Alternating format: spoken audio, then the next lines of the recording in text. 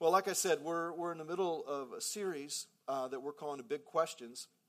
And Easter, we kicked it off, and we did a message on why Jesus, and then we did another message called Why the Church, and then we started answering your questions last week.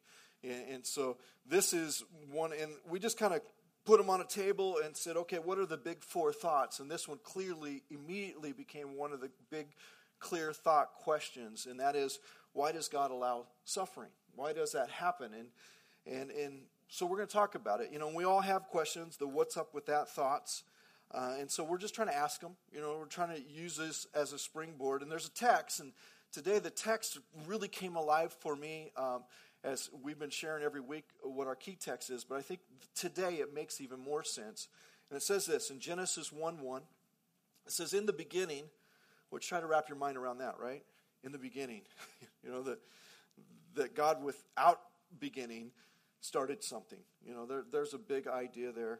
In the beginning, God created the heavens and the earth.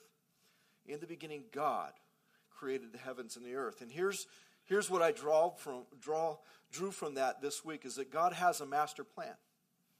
He has a master plan. Matter of fact, he knew exactly how things were all going to roll out before it even happened. That's one of the things about who God is, that he sees beyond today into the future. He's not limited by this time. It's an incredible aspect. So he has this master plan, but there is a lot about his plan that I don't and we don't fully understand. Would you agree with that? We just don't fully understand it. I mean, in the beginning, God created the heavens and earth. There's as many questions in that verse as there are answers, because I don't fully understand or comprehend the bigness of who God is and what he can do. And so his existence, his wisdom, his power, his purpose are really, as much as I hate to admit it, are beyond my understanding.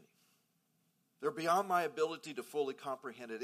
It's as though I can't really grasp it. I just get a glimpse of it. I just get a little picture. And even though I would like to know it all, how many know-it-alls are in the house today? Come on, right? I would like to know it all. The reality is I can't. The reality is I can't comprehend this. And so we have ideas, and today we're going to talk about some of the ideas and some of the thoughts about who God is and how we're in relationship with him. But we have these ideas, but we truly view God through what is called in Scripture a glass dimly. If you've ever taken an old-fashioned Coke bottle and tried to look through the end of it, that's the picture. That we can kind of see shapes, we can kind of see ideas, we can kind of see, but we really can't see. And so we're living in that moment right now where we're looking through a glass dimly. And so the question today is one I think most of us struggle with at some point or another. You might be struggling with it right now. I think most of us, this is one of those all-inclusive questions. It's one of those questions that, why does God allow suffering? And we all could say, I've experienced to some degree, to some point, some kind of suffering. And so it becomes very real to all of us. And so it's a big question that I think wrestles and rolls around in our hearts on a constant basis. And so how do you come to grips with it? And see, many of us have wondered in our hearts, why did God allow that to happen? Ever asked that? Why did God allow that to happen? Or why didn't he step in and stop the tragedy? If he knows everything, why didn't he just jump in and just stop it? Or why didn't he do, and this is a common one, why didn't he do what I think, in quotes, a good God would do? Why didn't he do that? Why wouldn't he move? Or the question for today, why does he even allow it to happen? Why does God allow suffering? I came across a quote where somebody worded it very well. It goes like this: if God is all-knowing and he's aware of everything that goes on, if he is all-powerful, and then he can correct or prevent anything from happening, if he's completely loving, he cares about everything that goes on. So what's up with that there's so much suffering? Isn't that the question? Isn't that the question of many of our hearts? And I've heard people say, I don't get it. Why would God allow this? Why would God be there? And personally, and I don't want to diminish any of your stories, I've experienced suffering. You know, our daughter was killed in a car accident when she was 16, and there was a deep cut that happened. Many of you have experienced worse. Many of you have went through things in childhood that would be intense suffering. Maybe you've seen things or you've been a part of things, and there's these suffering moments that all of us experience, and we try to wrestle with, how do I deal with that? How do I make sense of that? How do I come to a point where I can move forward and still be happy, if you will, with God? How can I come to the point where I can say, I still trust you, Lord, even though I don't understand you? How can I get to the point where, Lord, all the chaos and all the pain of what's happening in my life or around the world or all those kind of things, I can still say God is good? How can I do that?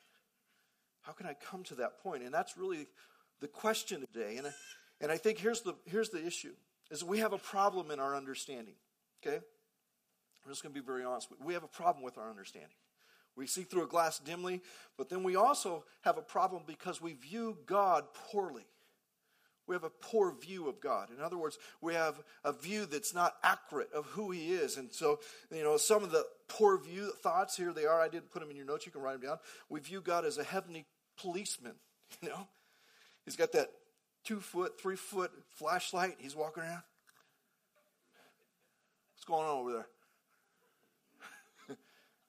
And anytime and every time he sees something, he's just waiting to pounce. He's just waiting to correct it and fix it. And he's not a heavenly policeman. That's not God's character. There's an aspect that he does see, but he's not walking the streets to make every wrong right. That's not God. It's a poor view. Here's another one, is that we view God as an angry, moody, somewhat crazy judge, right?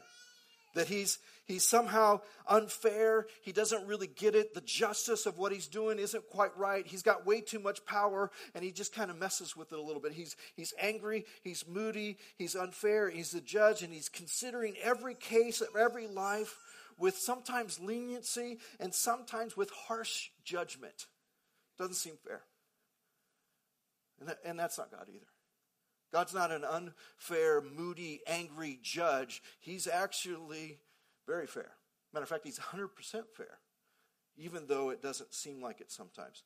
So here's another one. We view God as a sweet, loving grandpa. He's a little senile, and he does what only a kind and encouraging grandfather would do. Every time you see him, he pulls out $1 and says, "Here you go." Right? Today's world, every time you see him, he pulls out a 5. Inflation, right? And so, but that's not God either. He's just not, walking around, oh, child, And we have this picture that's just not accurate to who he is. It's a poor view. Or here's another one, is we view God as being the absent-minded professor. Hair going crazy, the Albert Einstein image that you get, that he's detached, he's uninterested, things are flying by at 100 miles an hour, and he's totally unaware because he's so focused on what he's doing. That's not God either. And so we get these poor views of who God is, that he's not a heavenly policeman, he's not an angry judge, he's not a loving grandpa, he's not an absent-minded professor. That's none of God's characteristics at all. He is, though, sovereign. Meaning, even though I don't understand it fully, he's over it all. Even though I don't fully understand it right now, in this moment, in this room, he is over your life 100%. He sees all that is going on in you and around you. He's sovereignly there in control. Now, he might not necessarily be as active or moving in the ways you think he should, but he is sovereign. He is wise. In other words, he doesn't have a moment where he goes, I don't know what I should do here.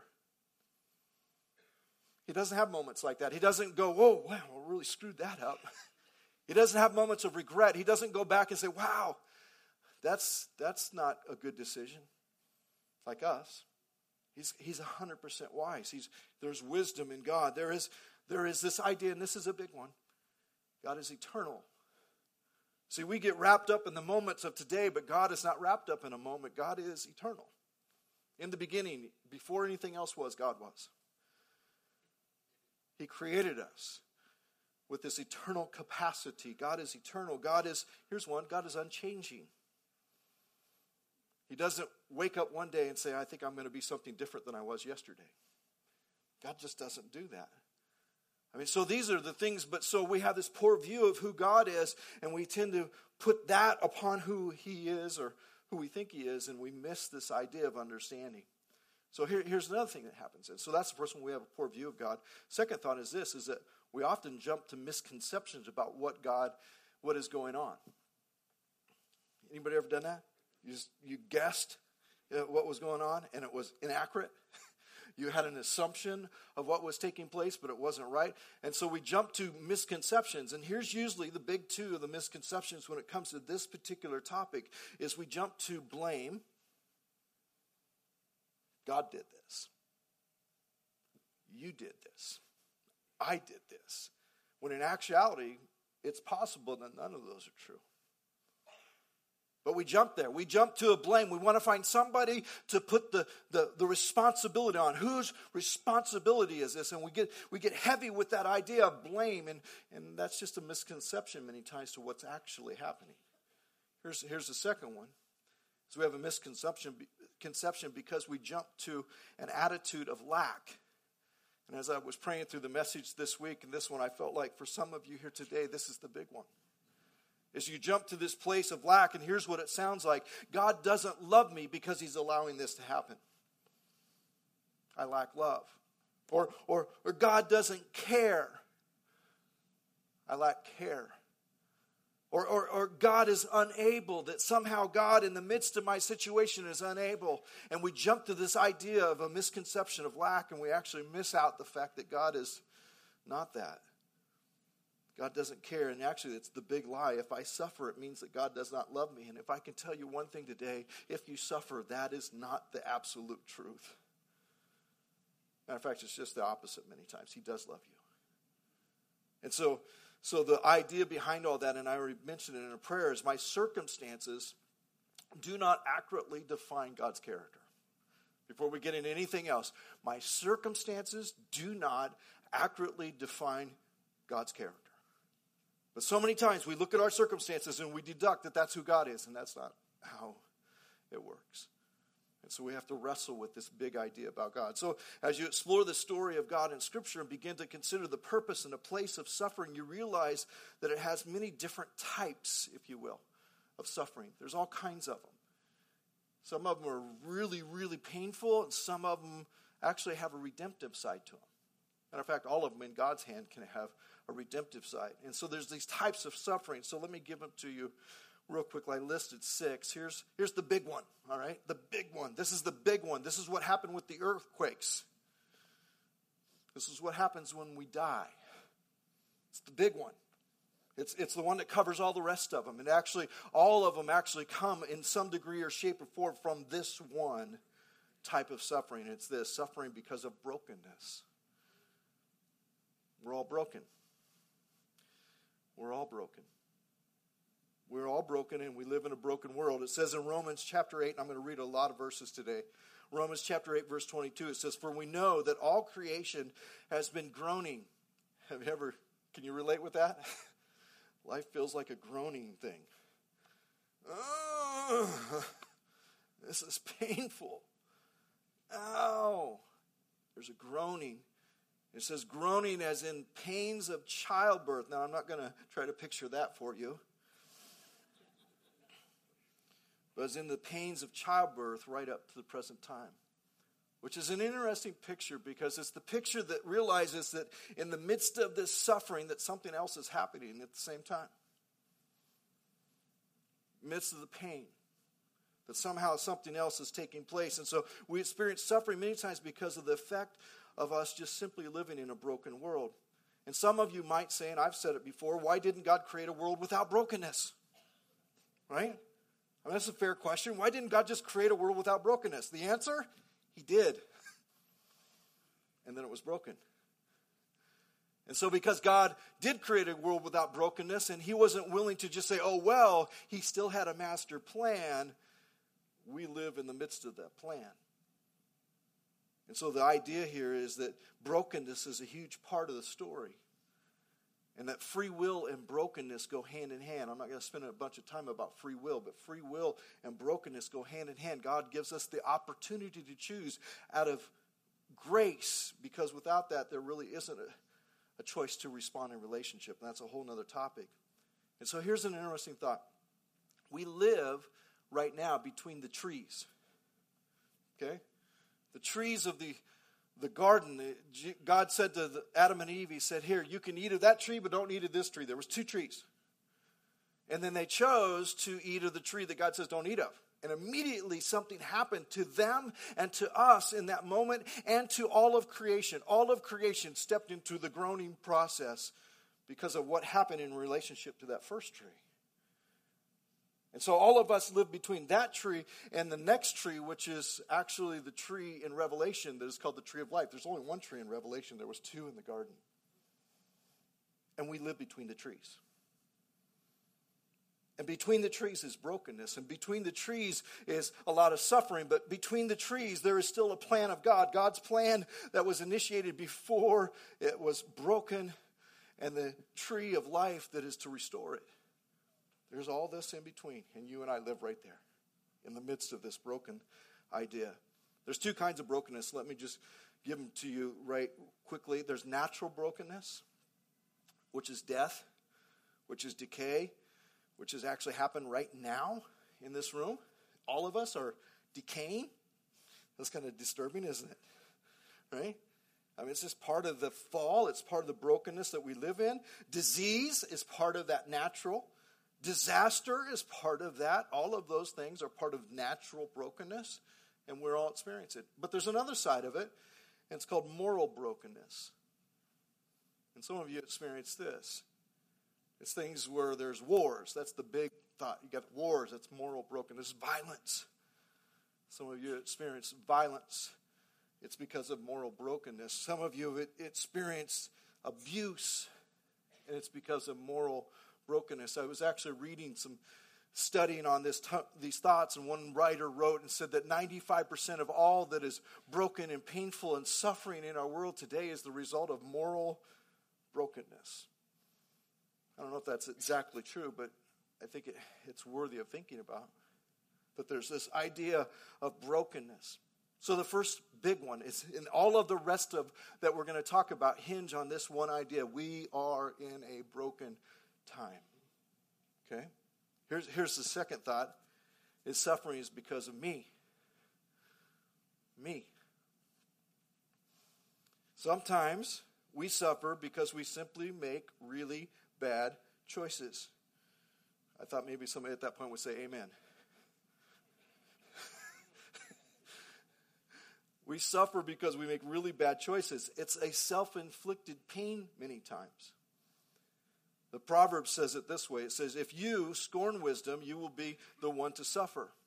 If you scorn wisdom, you're going to be the one that experiences the suffering. Let me give you a very practical thought of this. If I'm standing on the cliff and it's a 40-foot drop, and I'm thinking about whether or not I could drop, roll, and get back up and say, look at me, that might not be the greatest decision I ever made, right? So jump, ouch, I made a decision, a choice. And so many times that's part of where we're at in life.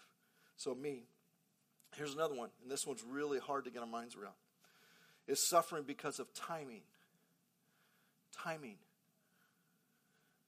See, throughout the Bible, there were times when God was actually silent for years. A couple times, 400 years. 400 years of silence. 400 years when the Egyptians were torturing, basically, the Israelites as slaves in slave labor. Suffering. Killing their children. Suffering.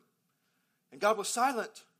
There was a timing that God was doing in the midst of that somehow didn't make any sense, because there was a moment that was happening, and that people, us, sometimes in the middle of God's moments of timing, we suffer.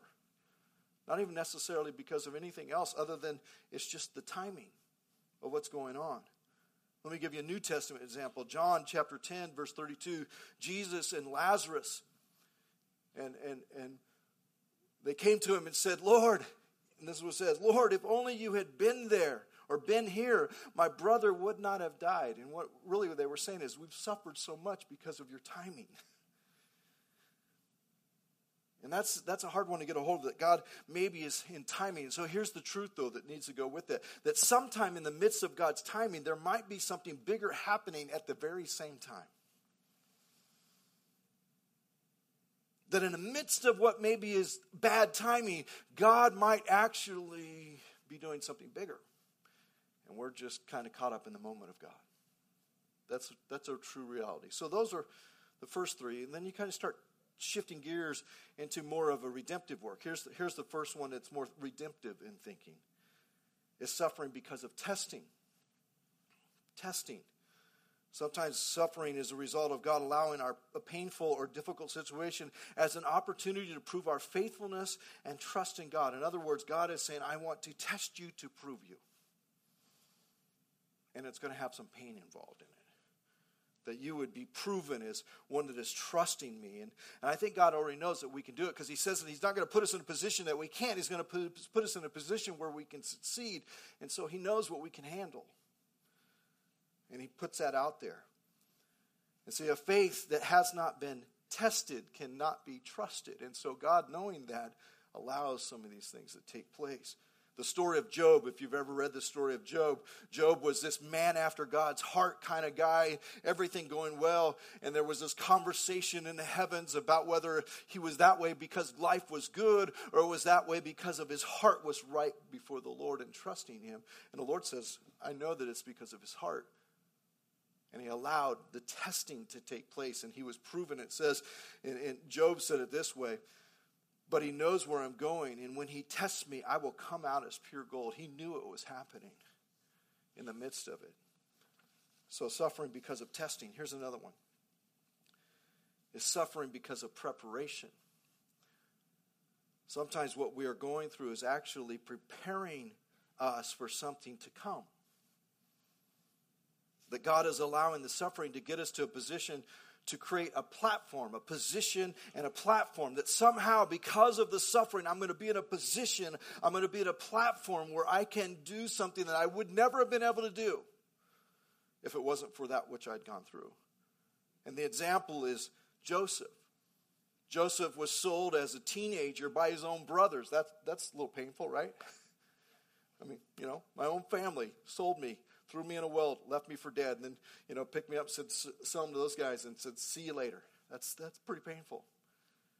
He gets to Egypt, and he ends up being accused. He goes through the process of being accused by Potiphar's wife for rape, and he didn't do it, so now he's falsely accused. He ends up in prison. I mean, it wasn't a nice thing. I mean, things weren't going well, and all of that was preparation for something that was to come. He was being positioned.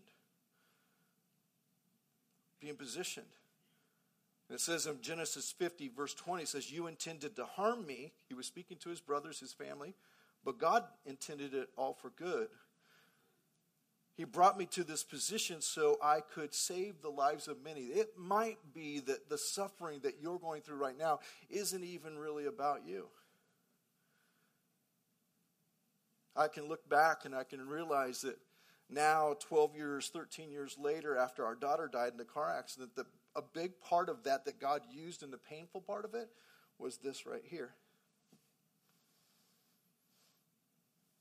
That in the midst of what happened in the suffering part of it, in the moment, I couldn't have told you one thing that was good. Couldn't have told you one moment, one thing. As a matter of fact, if you would have asked me, I would have said it's all stupid. Anybody with me? It's all stupid. But looking back now, I realize that God was doing something in me. Not that he had to do that, but I mean, he, in his wisdom, again, I don't fully understand. But there was a preparation, and I can honestly stand before you here today and say that the passion of my heart to be something that is real and true before the Lord was elevated. The compassion that I have for people that are hurting was elevated. There was a positioning that was happening in my heart that I didn't even know was happening. Matter of fact, at the moment, I would say, I wish this would go away. But now looking back on it, realizing that God was doing something really cool that was bigger than me. And some of that's right here in this moment. That maybe somehow God was preparing. Here's the last one. And it's this. Suffering because of sacrifice. Most people never get this. because we're so selfish. We get so wrapped up in who we are and what we're doing and how we're living and how it's affecting me, and we never get to this highest level of suffering, because this is the highest redemptive form of suffering, is because of sacrifice. And let me just read a scripture. Paul, example. Here's the example. Paul in the New Testament, who used to be this guy that was killing Christians, and God met him on the road to Damascus, changed his life. He was blind, and he had a guy go and pray for him so his eyes would be open again, and he had a new purpose in life, if you will. And here's what it says. It says, "But the Lord said, 'Go, for Saul is my chosen instrument to take my message to the Gentiles and to kings, as well as to the people of Israel.'" Notice verse 16. "And I will show him how much he must suffer for my name's sake."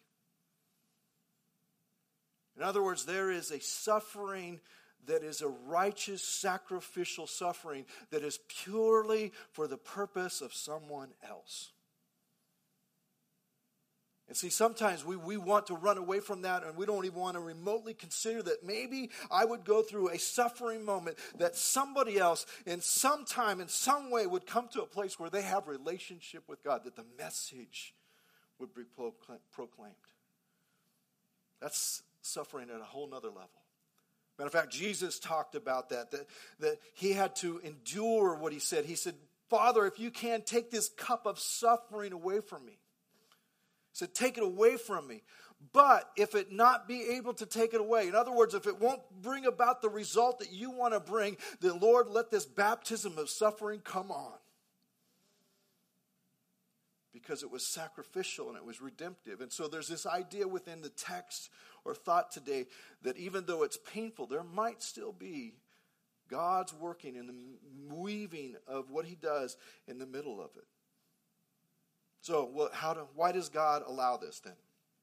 Why does God allow it? So let me give you, 1, 2, 3, 4, 5 things of why God would allow suffering. And again, suffering often has that redemptive purpose. And even though it's sometimes hard to see it in the moment. And I don't want to be up here today thinking that just get this and you can move on. I know the pain of the reality of what it means and feels like to hurt. I know that. But somehow I've got to get a little bit of perspective so it doesn't destroy me. Somehow I've got to get a little bit of perspective so I can still trust that maybe somehow, some way, I don't even know how it can happen, that God would fulfill what it says in Scripture, that he would use things for good. Somehow. And so hopefully that happens today. So even though it's hard to see, suffering is not necessarily in God's perfect will, but it's often in God's permissive will. And we can wrestle with that all day, but I think that's true. So here's the 5 things. One is that suffering can bring much needed direction.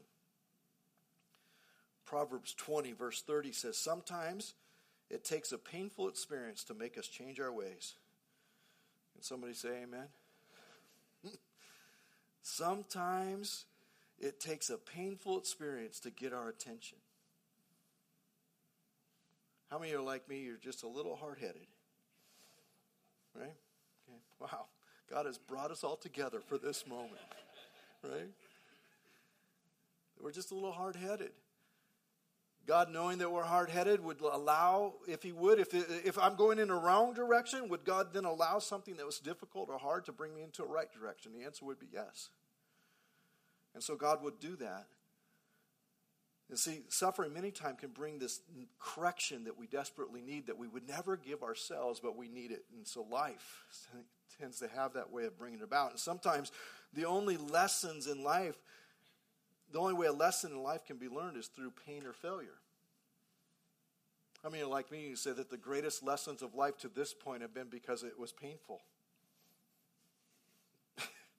That's just how it happens. Would I ever choose that? Would I ever go there? No. Give me a choice. I'm picking ice cream and cookies and, right? I wouldn't pick that. But God, knowing that maybe direction needs to be adjusted, he would. And he would allow that. And see, often it's not until we are without something that we actually understand the value of something. Isn't it true that often when we lose a loved one, we come to the point where, wow, that was a lot more valuable than I thought it was. Or maybe we lose our health and we realize how important our health was. Or maybe we lose something. And it's like, oh, wait a minute. It could be that God is allowing that graciously, that he would give me a new perspective. Here's what it says in Psalm 119. My suffering was good for me, for it taught me to pay attention to your decrees. It caught me. Here's the second one. Second one. His suffering can bring exposure to our hearts. People are like tea bags. I mean, if I just tell the person next to you, you're like a tea bag. Not you are. I said you're like. I heard some people say you are a tea bag. You're not a tea bag. You're like a tea bag. Okay? I got to give really distinct, specific directions to this crowd. So people are like tea bags, and if you want to know what's inside them, just drop them in hot water. Right? And see, sometimes I think God wants to bring to the surface some things that maybe are in us that aren't quite right, and the only way to do that is through difficulty. Would that be God's grace? Possibly. Possibly it would. See, heat or pressure reveals the content of who we are. James chapter 1, verse 2 and 3, it says, consider it a sheer gift. I still wrestle with that point, but as I get older in my walk and my journey with God, I realize it's true. Consider it a sheer gift, friends. When tests and challenges come at you from all sides, you know that under pressure, your faith life is forced in the open and it shows its true colors, which is a good thing. And then it says, so don't try to get out of anything prematurely. In other words, sometimes we need some pressure. And God knows that. Here's another one. Suffering can make me ready for what's next. Kind of like the preparation one that we talked about. It can make me ready for what's next. Many times, what shapes us in life is not the easy times, but the difficult ones. Some of you here are qualified to speak into the lives of people like nobody else because of what you've been prepared by God to do. Some of you have been through stuff and God has prepared you to bring life. Some of you have walked through the storm. Some of you are in the middle of these things and it's preparing you. It's making you ready, if you will, for what's next, what God has. Notice what it says in Romans chapter 5. It says, verse 3 and 4, it says, we can rejoice. There it is again. It's kind of a weird thought that every time the suffering in Scripture comes up, it's connected to this idea of liking it. I don't know if I like that, right? But I think that's the idea, that you begin to see it differently.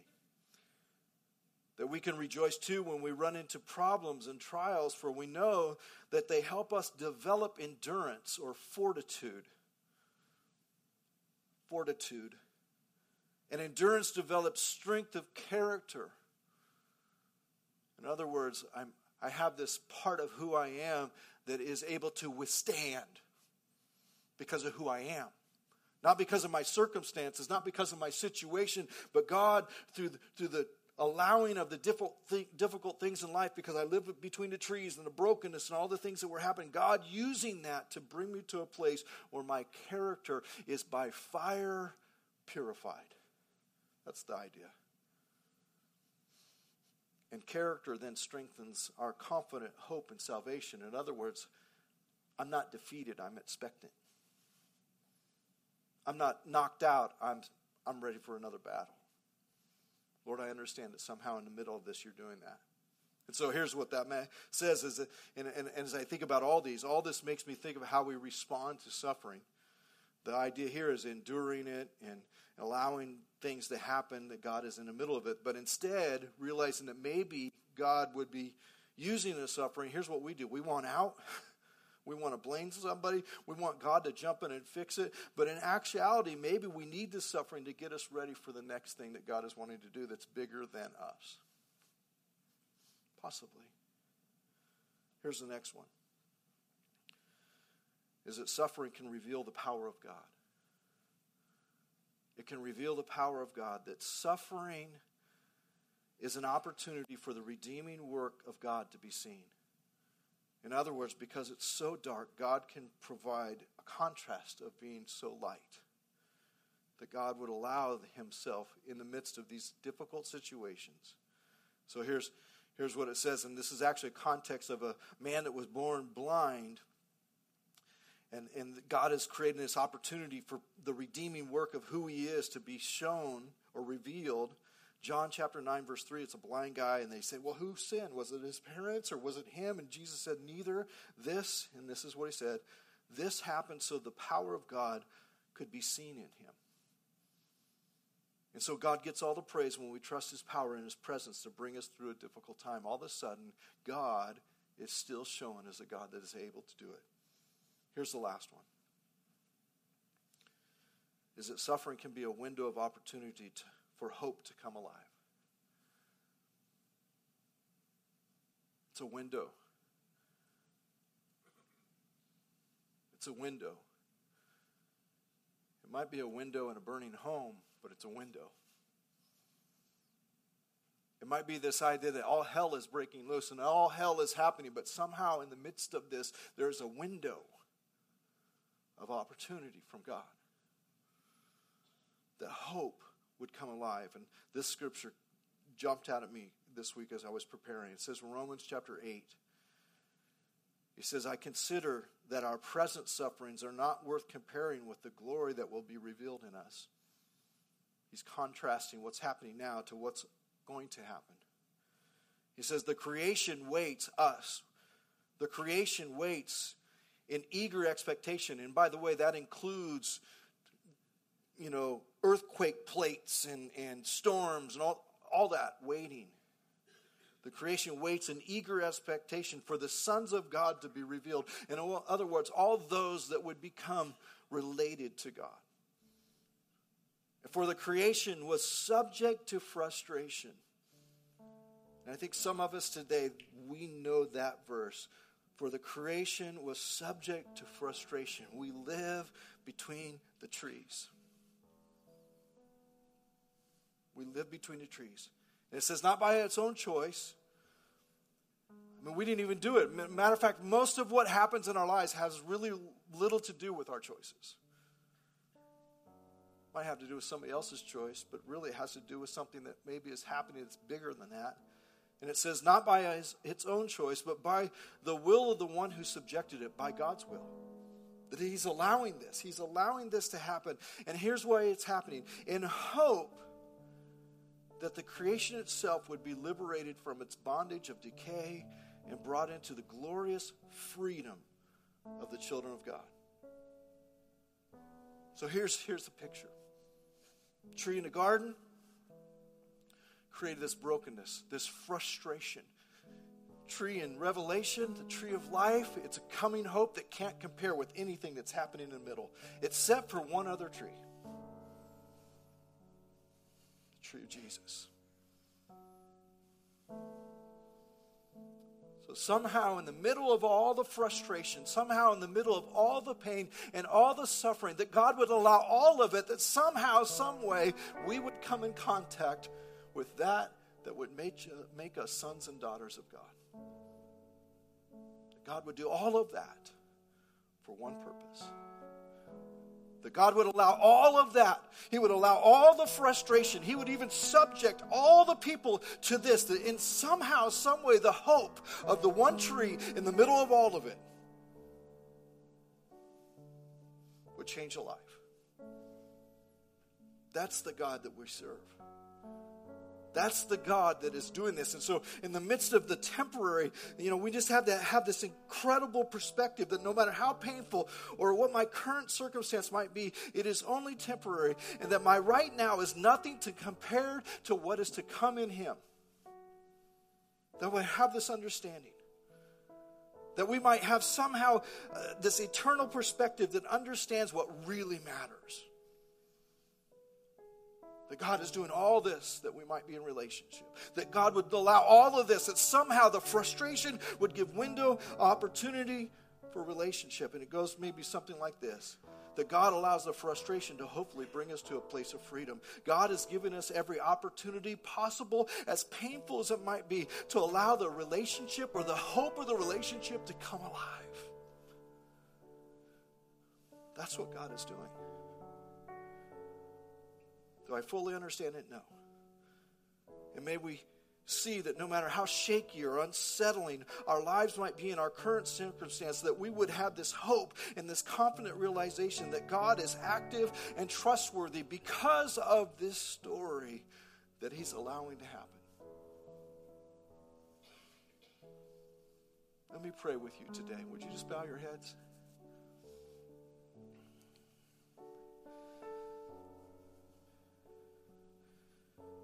I want to pray a specific prayer,